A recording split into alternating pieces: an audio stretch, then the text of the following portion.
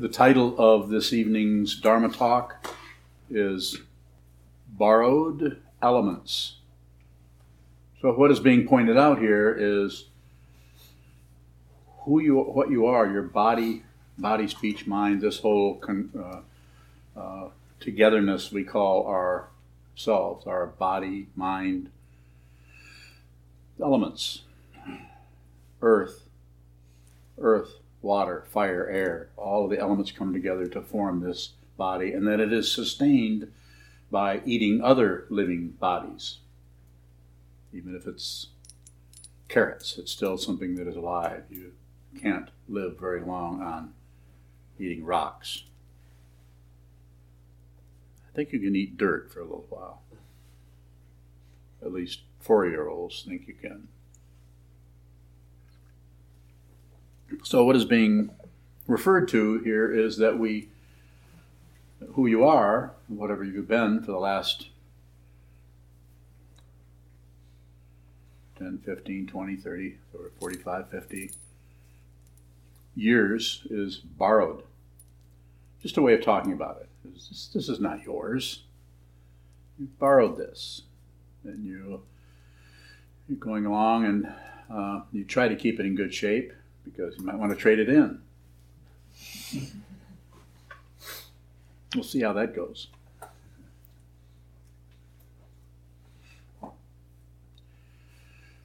So what's being emphasized quite often as human beings that we disregard is the fundamental state that we're in is impermanence. Things are not going to last. All compounded things, anything that comes together, whether it's a newly born baby or whether it is the food that a person 80 years old is eating, things that come together are going to come apart in some way. Maybe with great difficulty, maybe with complete relaxation and gentleness. It will not last. Nothing lasts. And this is one of the 3 marks of existence as the teachings of the Buddha, that everything is without a self, no solid self or identity, even though we keep trying to build up our flimsy identity, our discontinuous identity.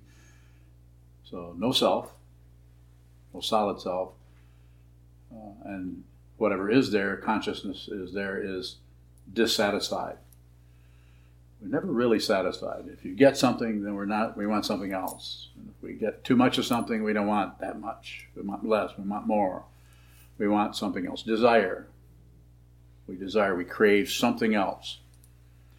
And it's interesting that sometimes if we get the very thing we wanted, that's not exactly what we wanted. We wanted a blue one, not a red one. Or what we got is starting to go away or starting to disintegrate. Impermanence. So we're unhappy. And then the third one, of course, is all compounded things will vanish. Everything that is born goes down. So they're borrowed. Who's doing this borrowing? Who's borrowing these elements and that show up as the 6 sense fields? That shows up as form, feeling, perception, concepts of the thinking process, and consciousness, or the 6 sense fields and the objects that arise in them. Sound, smell, sight, taste, touch, thought patterns, etc. So it's kind of on loan, you could say.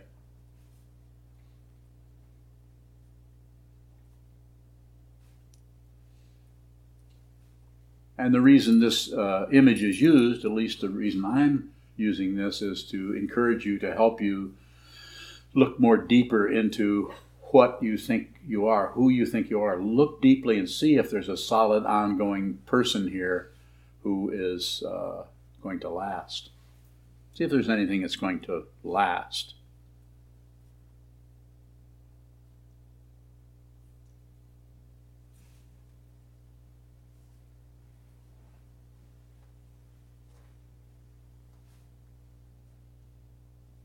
So how's that going? You looking?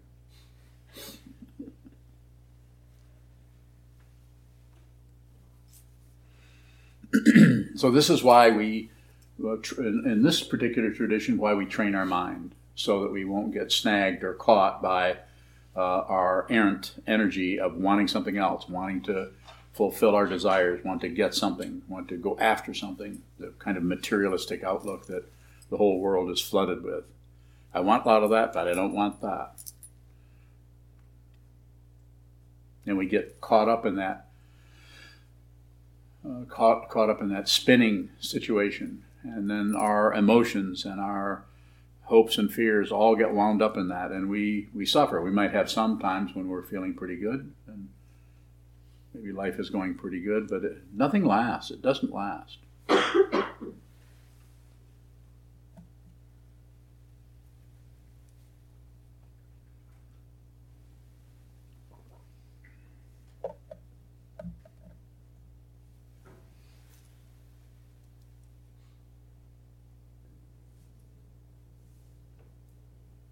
So there's a teaching in Buddhism that I think is important at this point to point out, that who you actually are, you could say, the borrower of the elements, if you wanted to be very literal about that metaphor, who you actually are does not come into existence, is not born.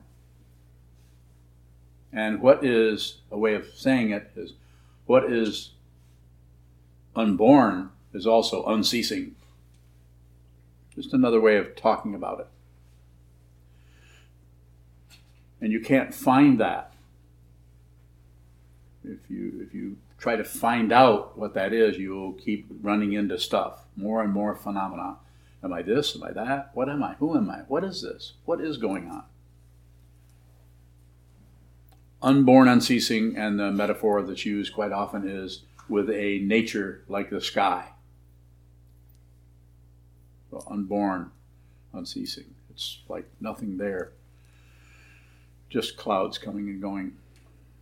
Coming and going, impermanence. Thoughts coming and going, impermanence. But we begin to get attached to those forms, those emotions, those feelings, those memories. We build up an identity. I'm the person who's thinking this. I'm the person who's feeling that. And we give ourselves a hard time, and anybody in our circle of friends, in our milieu, in our family, in our community, they have a hard time too in relating to us. We're having a hard time. And they have a hard time. Or they might be trying to help us with our stop having a hard time. Or they might lecture us. Try to correct us. Something they do might be triggering something in us that makes us feel upset or irritated. Constantly going on. Wanting things to be different than they are. This is the basic teaching of the Buddha 2,500 years ago. The first thing that he said, as far as we know, who knows? I wasn't there for sure. Life is suffering, or discontent, or dissatisfaction. And the cause is, simply put, wanting things to be different. Wanting whatever's happening, not wanting that, wanting something else.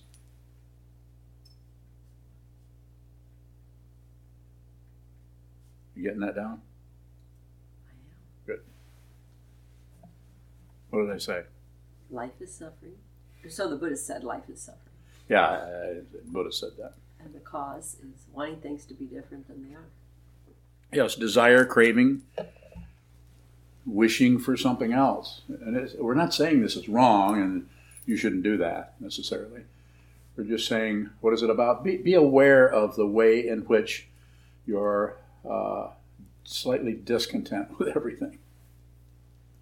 It eventually, if you look at that long enough, it eventually becomes a dissatisfaction that you have no idea what you even want. That's really irritating. Then you have to come and ask me, what do I want, Soka-san? And I will say, I don't know, what do you think you want?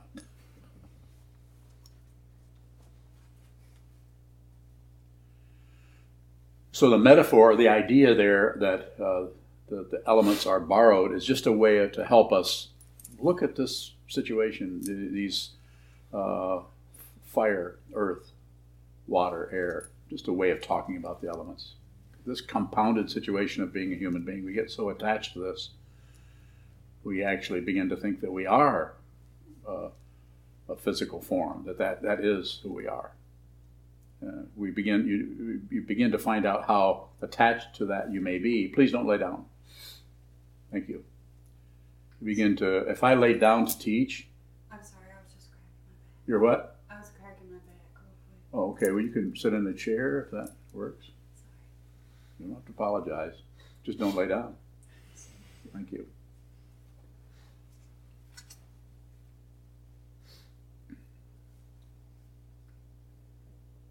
So it's helpful to use that idea of looking at the body as impermanent. Actually, and then you could also, if you're a meditator, if you're sitting down, holding still, and you're watching the thoughts come and go, they're impermanent. The most horrible, difficult emotion that can come up caused by or triggered by something else or some other situation will not last. It's impermanent. But when it's happening, what? Feels like it's never going to go away. Won't this ever stop? Like a bad cold. Won't this ever go away? Darn, what did I do to deserve this? We actually do that. We actually have these little commentaries. Well, you probably hugged the wrong person. You hugged a bad person, contaminated person. Don't do it. Just hug people who are healthy. Causes and conditions are untraceable. We can't find the first cause for anything. You can see something happen, you can see something else cause it, but you can't find what caused the cause, or what caused the cause to cause the cause. I can keep going, but it'll sound like a bunch of crows.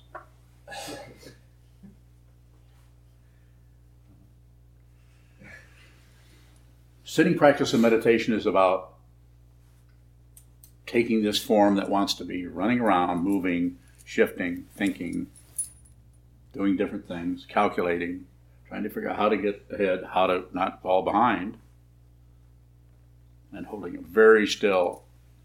Sit very symmetrically, hold very still, and watch everything that is asymmetrical. Very symmetrical. And observe the asymmetry of the thought patterns coming and going and liking and not liking. It's good, it's bad, it should be, it shouldn't be. On and on. It's just on and on and on. If you continue to watch that enough, your own insight into that will begin to become very clear about you can't find a solid, separate thing anywhere. It looks like that. Initially, it looks like there's lots of things. But eventually, it's almost like your mind kind of, your vision or your sensuals kind of go out of focus and you just see this. To the ego, it feels like not knowing. But to the wisdom mind, it doesn't matter. The wisdom mind isn't looking for something else. It's the ego that's looking for something else. From the point of view of these teachings, you cannot experience perfection. You cannot experience enlightenment. You cannot experience realization or any of that because it's not separate. You can only experience something that is separate from the experiencer. If the experiencer is experiencing this, there's separation going on. And it shows up more and more as warfare of some kind. Excuse me.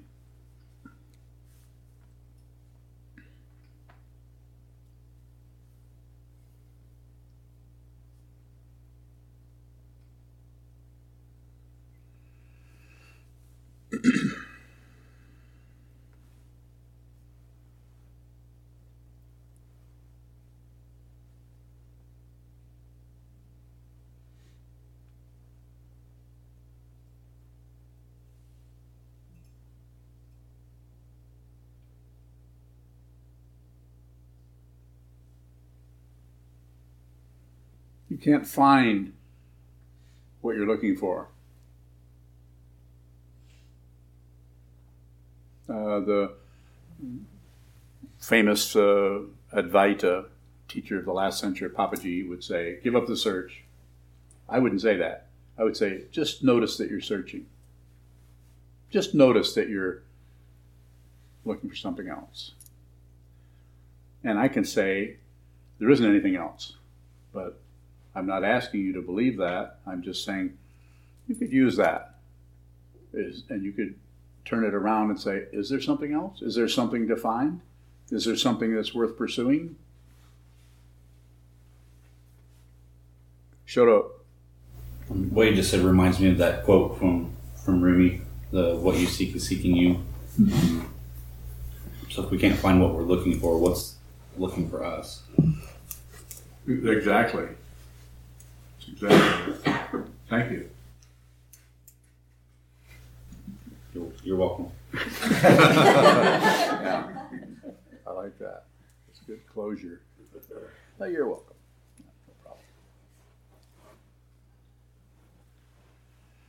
And what Rumi's the quote that Rumi, not our little Rumi, but the ancient Rumi, although our little Rumi might say that at some point. What was it he said? What you are seeking is seeking you. What you're seeking is seeking you. This is just another way of saying that you're not separate from anything. What you're looking for is looking for you. And when you find what you're looking for, that will have found you. It's not separate. It's not separate. I'm not saying it's not separated, obviously. I'm over here having my ideas, thoughts, feelings, emotions, or whatever. You're over there having yours. There's definite separation. But fundamentally, not separate. And that understanding, with that understanding, there aren't any more questions. There's just this. And even just this may show up with all kinds of bright colors and separations and divisions and everything, but there's no warfare anywhere. Wouldn't that be good? Wouldn't it be good to not have any warfare? Even if you're in the midst of people who are fighting, that you can't be snagged. Your clarity is so strong. Your certainty that is not based on causes and conditions. You don't need any proof for this. I have no proof. I have no credential for getting up here. Yes, sir. Is there a difference between that certainty you're talking about and stubbornness? Yes. Are we able to recognize that difference? No. You can recognize the stubbornness in others. You've probably noticed that. Some people are just so stubborn.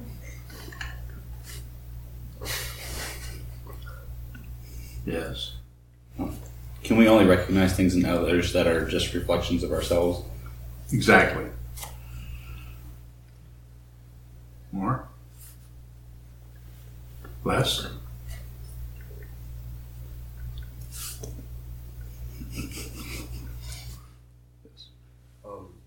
When you talk about things not being separate, is there still a better and worse, like with warfare or no warfare?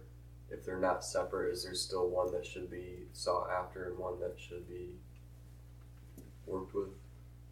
Say a little more. I'm not clear on what you're asking. I'm trying to understand, and just using that example of warfare and not being at war anymore, if the actual situation of no warfare is superior, like if there's a quality there that is not present within no warfare.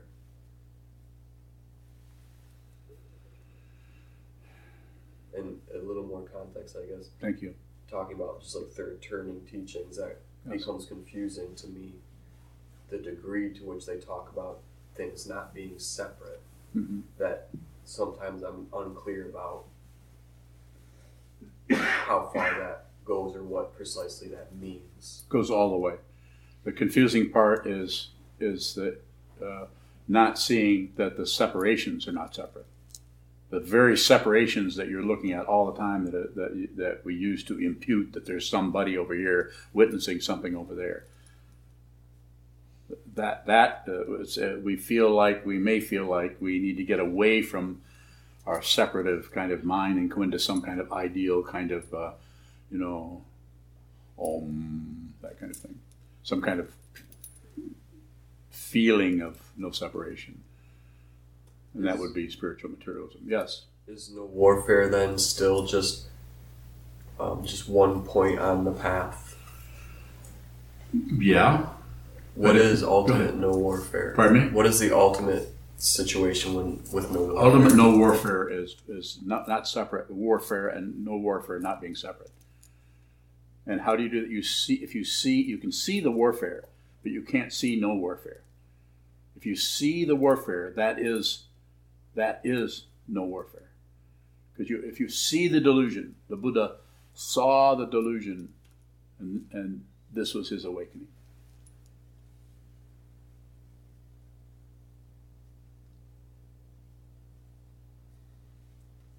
I'm just wondering about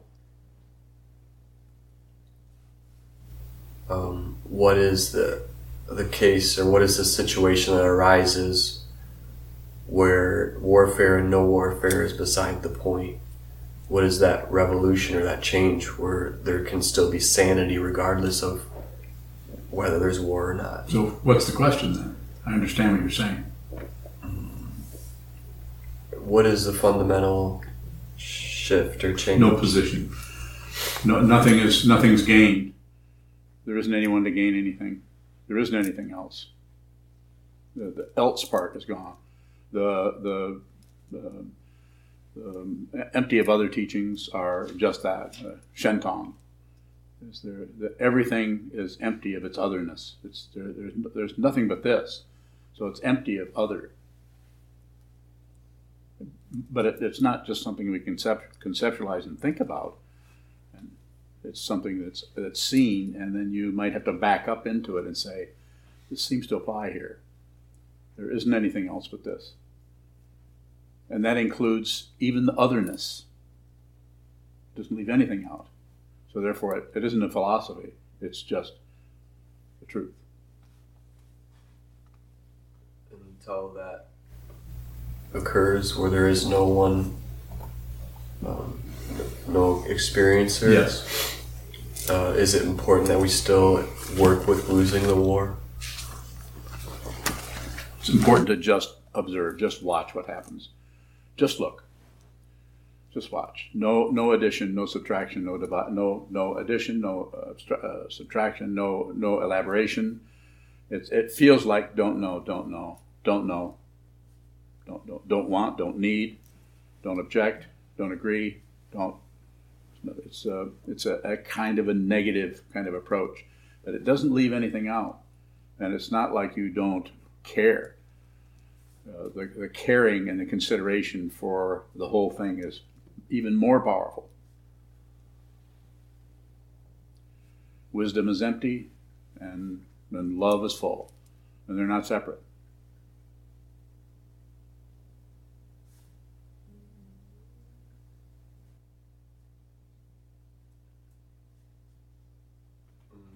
I'm wondering about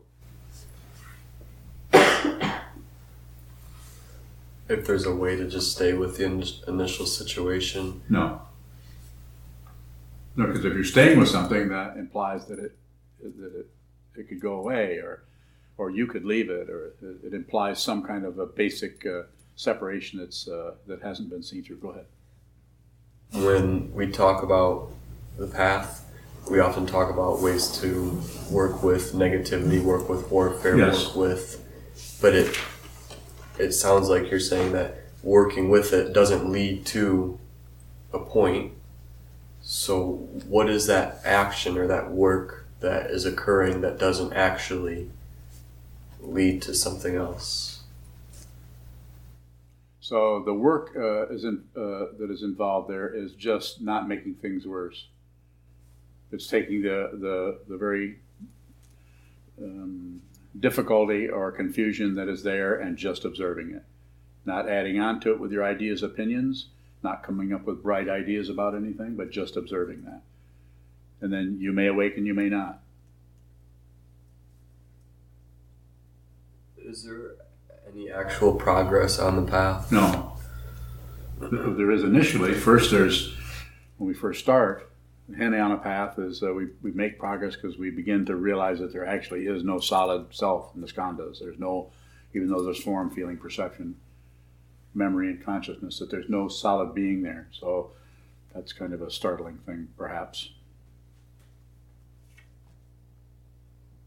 But would that be considered progress? And again, I'm thinking of what we talked about this morning about, there was that passage that said something about you get a flash of bodhicitta and then you start to think that others are inferior, that you've seen something that they haven't. So I'm just wondering about what progress is if it's not separating yourself because you've seen or understood something somebody else has not. But we need to start somewhere. So it might show up as that with different people, depending on the karma that comes together as your particular life, your mind, the way you're working with your feelings, your emotions, your particular karma.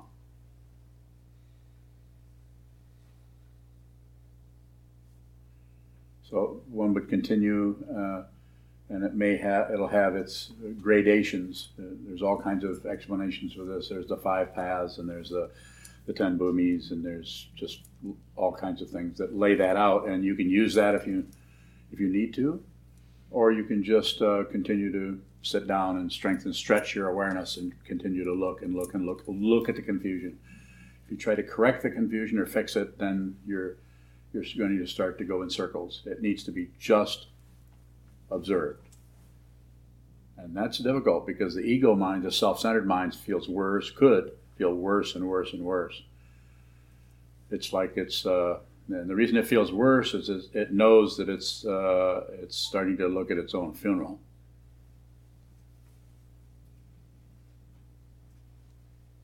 What does it mean to give somebody the benefit of the doubt who has a misunderstanding about what you're doing?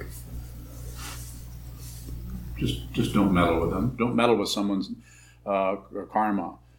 Respect people's confusion, because in order for any person to transcend or become or work with samsara or the negativity of one's karma in a way that can be healthy, is you have to respect your confusion. So we start by respecting people's confusion. Otherwise, you can't help them, because then they'll disrespect themselves also more.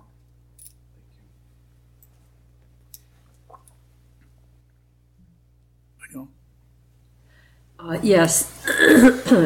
Tammy from Muskegon. Yes. She says, I think my thoughts were feeling this talk. It's exactly what I was swirling in my mind. I think my consciousness, what, quote, I am, end quote, is a mix of soul, spirit, constantly moving in this energy I'm using. Does that make sense? Kind of.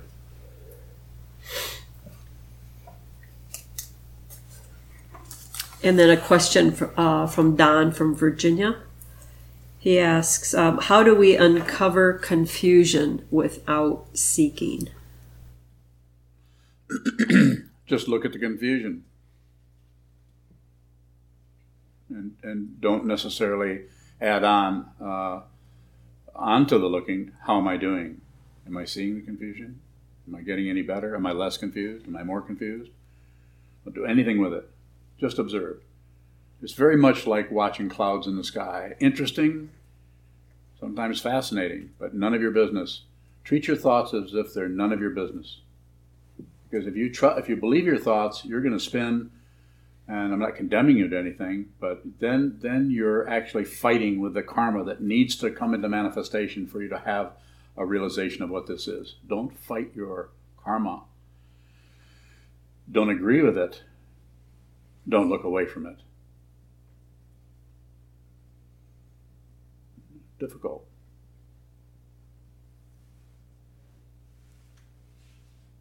Andrew. Is just observing anything like waiting for what is seeking you to find you? It might have a feeling of waiting. It can get kind of monotonous. if you're doing it correctly. I think it's kind of the feeling that people have doing a lot of sitting meditation is that it's the downside is that it's difficult or maybe irritating or something.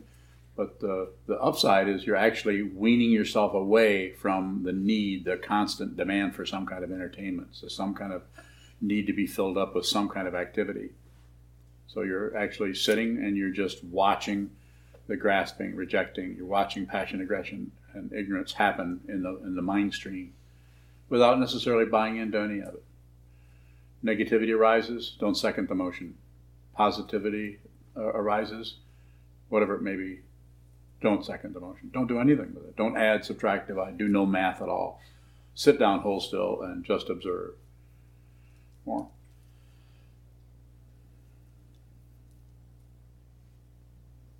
Junchu. If anger comes up, I notice I have some little commentary in my head that says just see it or just feel it.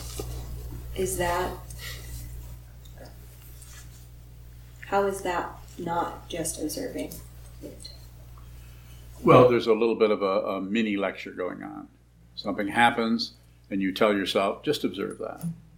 Or you say to yourself, well, that's just thoughts. Well, I don't have to believe that. And so there is a process as we practice, and eventually that kind of wears out. So you don't have to stop doing that. Just be aware that when something arises, you're aware of what arises, then you're aware that you just added something to it. You don't have to stop doing that. Just be aware that you do that. And then at some point, or points, that stops getting fuel because you're not seconding the motion. You're not adding on to it with further and further elaboration and commentary. If the body is very still without being rigid, it's much easier to see this activity of the mind, which leads to further confusion in our post-meditation or our everyday life. On the cushion, seems to be possible to see deeply the way we keep fueling the original kind of chaos of the original disturbance. And different with each person. So there's no one kind of situation that fits everyone. More? What does it look like to actually observe something without the internal instruction to observe it? Yeah, good one. You'll be unconcerned with it. It'll be more like a cloud passing by. And this doesn't mean that you won't see that it's a very dark, threatening kind of cloud. So you won't miss that part, but you won't add on some kind of commentary on it necessarily. It'll have its own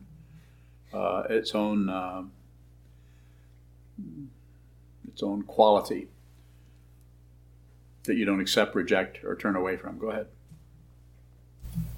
If there's fear of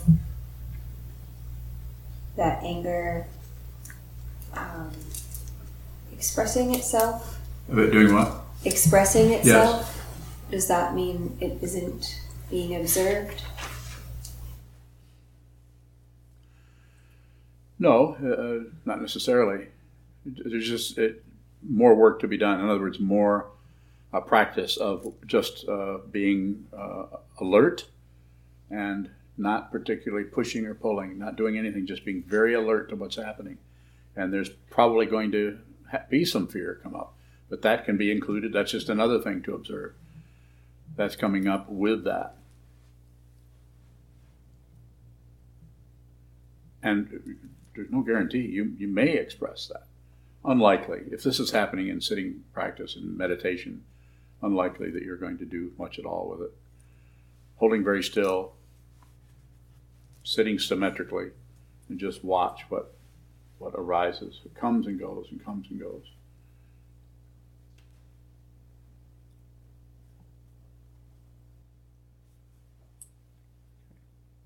Further questions? Yes. From Tayo up in Traverse City, he asks, if there is no progress on the path, what happens when we continue on the path? Well, you make more progress.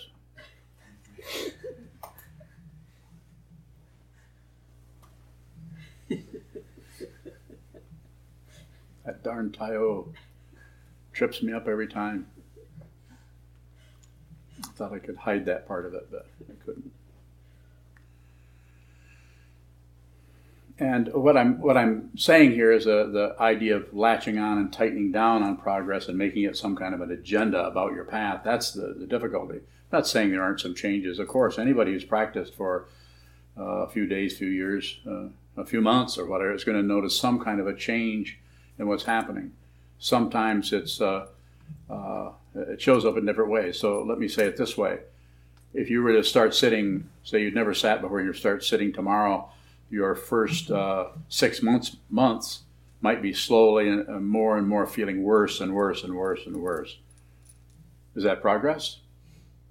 To me it is, because you're probably looking at the crap that you've been covering up for all this time. It's finally showing up. But it might happen in different ways. It might happen that way for 3 weeks and then suddenly start to brighten up and look pretty good, and then you start to get feeling pretty up. I've finally gotten through the difficult spots, and all of a sudden it just goes right in the tank again. This is why I don't talk about progress, even though it's all over the teachings.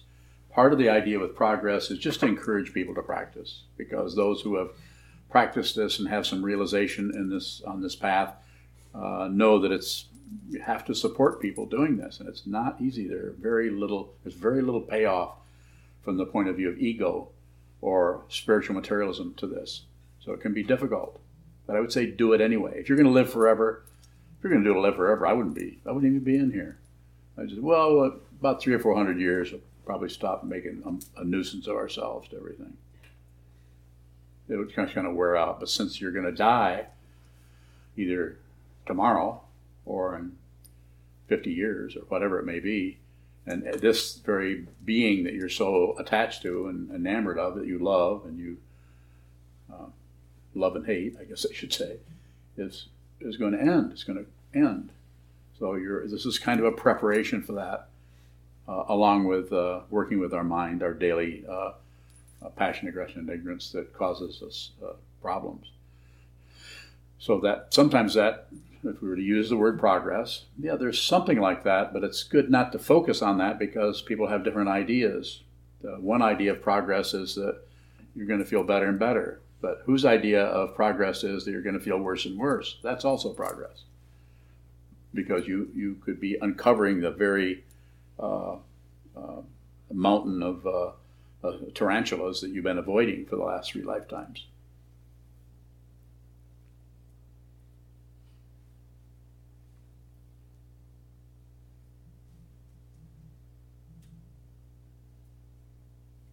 Any further questions? Hugh? With emotions or a strong emotion that comes and goes, is that watching borrowed elements come and go?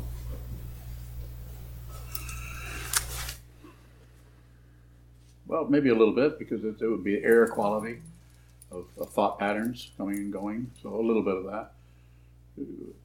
Have the whole construct, the whole matrix of this sensorium is all working together as a apparent living being with body, speech, mind, the 6 sense fields, sense of touch, sense of taste, sense of form, perception, and all of that. So something coming up, watching it come and go is basically your introduction. If you watch it and don't add to it, subtract from it, or judge it, or do anything with it, it's actually showing you a permanence.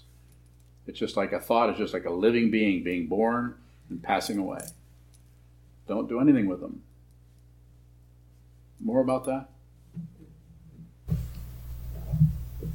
If we see an element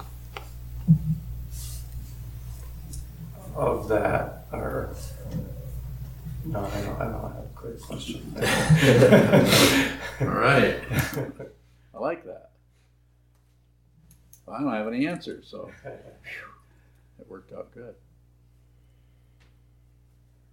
Another question from Tayo. What is progress? a lie.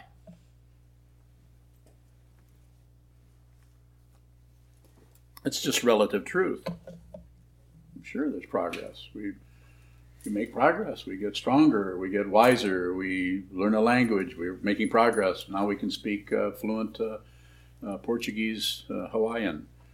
We're making progress. So, but it's relative. So since it's relative truth, it won't last.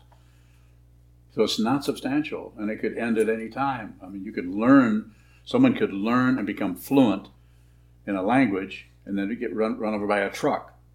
Is that progress? What happened to the progress there? Impermanence. It's not It's not nihilism. It's not negativity. It's just reality. It's just in the 1930s, millions and millions and millions of people were murdered by Stalin. They all had lives. They had futures. They had families. They had all, and they're gone because of one crazy person. You could read about that in what's that, Bloodlands? If you can stand it, it's very difficult to read. Causes and conditions are. We're very lucky to be in a room where there's no warfare going on. We're not the Gestapo is not going to be rapping on the door, as far as we know. Hopefully, we're not thought to be a threat in this little town of Cornflakes. Of course, probably that people don't know about us. So here we are. What are we doing? We're not doing much. We're saying, train your mind, find out who you are, rather than just make assumptions about who you are and go on and follow your passion, aggression, ignorance, materialistically, scientific materialism, cultural materialism, wanting something else, leading up to and including greed. Yes? Often you tell us to not do anything unless we have to, and if we see something we might consider a bad trait, tell us not to necessarily stop doing that, just to watch it. Yes. And at least from my experience, I see some things maybe change a little bit, like maybe not hooking up my vocal cords as much. Is there a byproduct of reconditioning that's part of the practice? If I might understand what you're asking about, yes, we're kind of retraining ourselves to not jump the gun or not exclude things or judge things. So we're give it a little bit more time. It's called patience. Wait a little bit before we jump into something and clamp down or buy into something or reject something. Sometimes if somebody, I'm sure you've noticed, sometimes if somebody's acting in a way that's really negative that you think is a problem, or you think they're blaming you for something or doing something, sometimes if you just wait, you find out that it's not that at all. It's some other situation. It has nothing to do with you. It completely resolves itself, luckily, before you opened your big yap. Yes. Do we fail to realize because we want to see things on our terms? So that'd be a way of saying it. Yeah.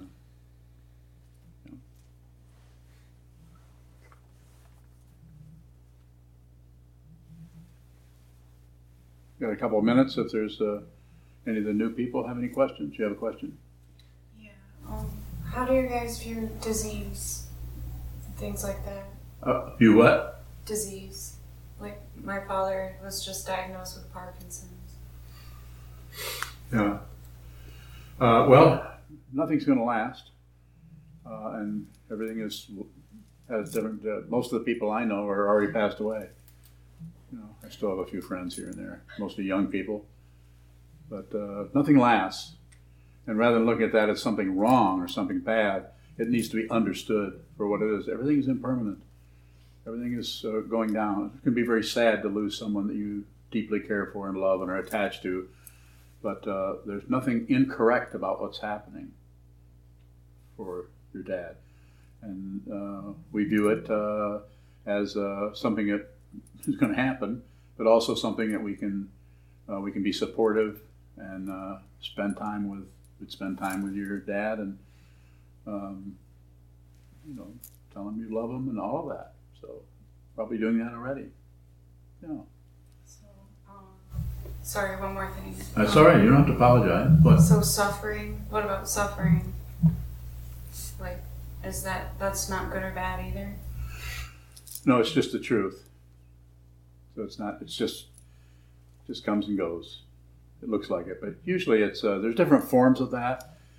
But the important thing about that is to just look at it rather than trying to run away from it, which creates more tension. Try to run away or manipulate it or something like that. Yeah. Certainly. Train your mind.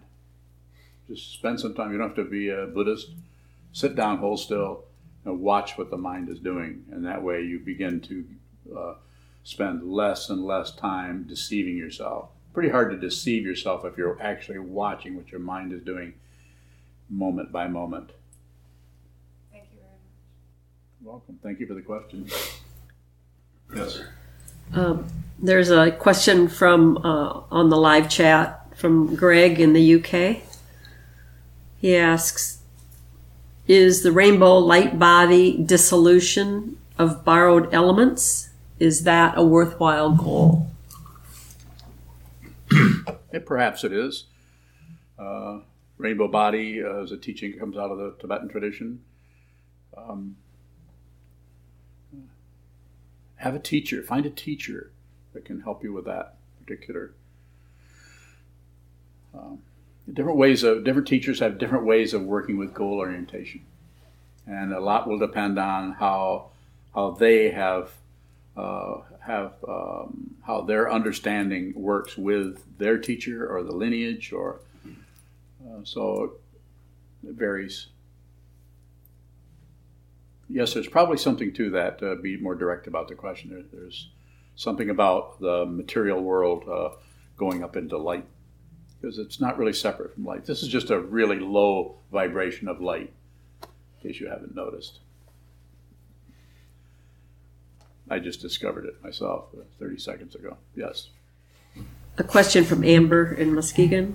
Okay. She asks, what are the three worlds? Are they impermanent also?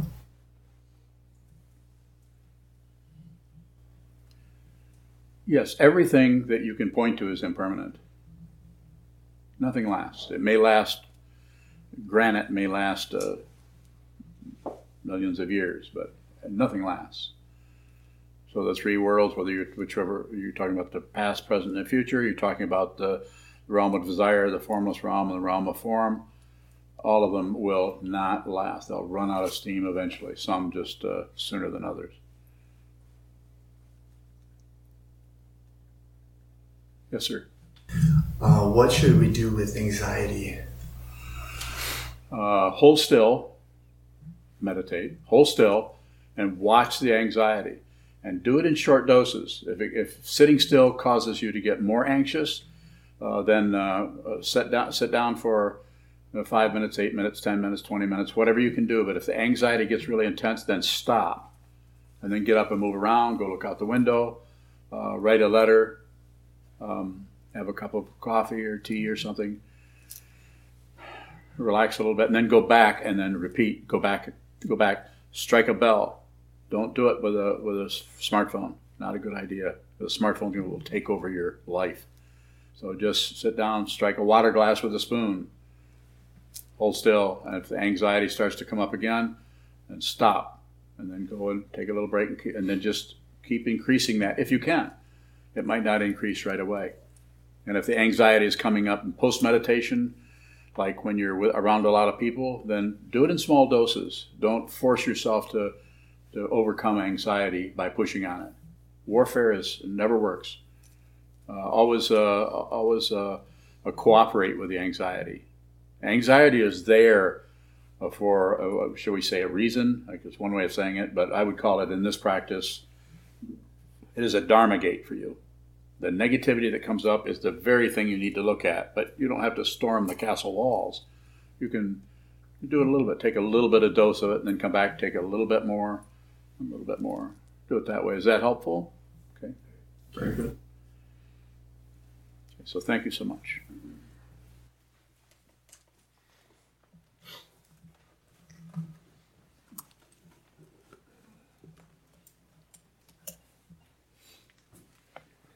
We'll stand and dedicate the merit in the back of our red champ books, and I'd like to remind everybody about the donation boxes in the hallway. We also accept donations online through PayPal. Also receive checks and debit and credit cards. Please help us in whatever way you can. Thank you.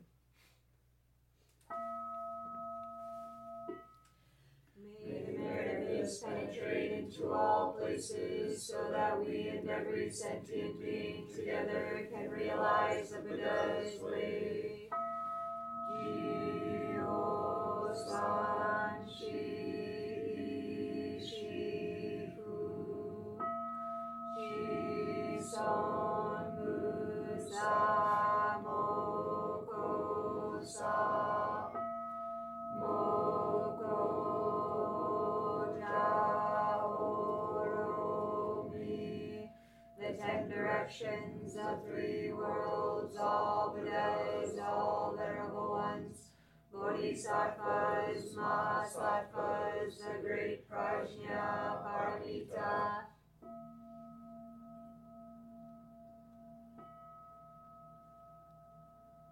O Buddhas and Bodhisattvas of the 10 directions and the 3 times, please hear us.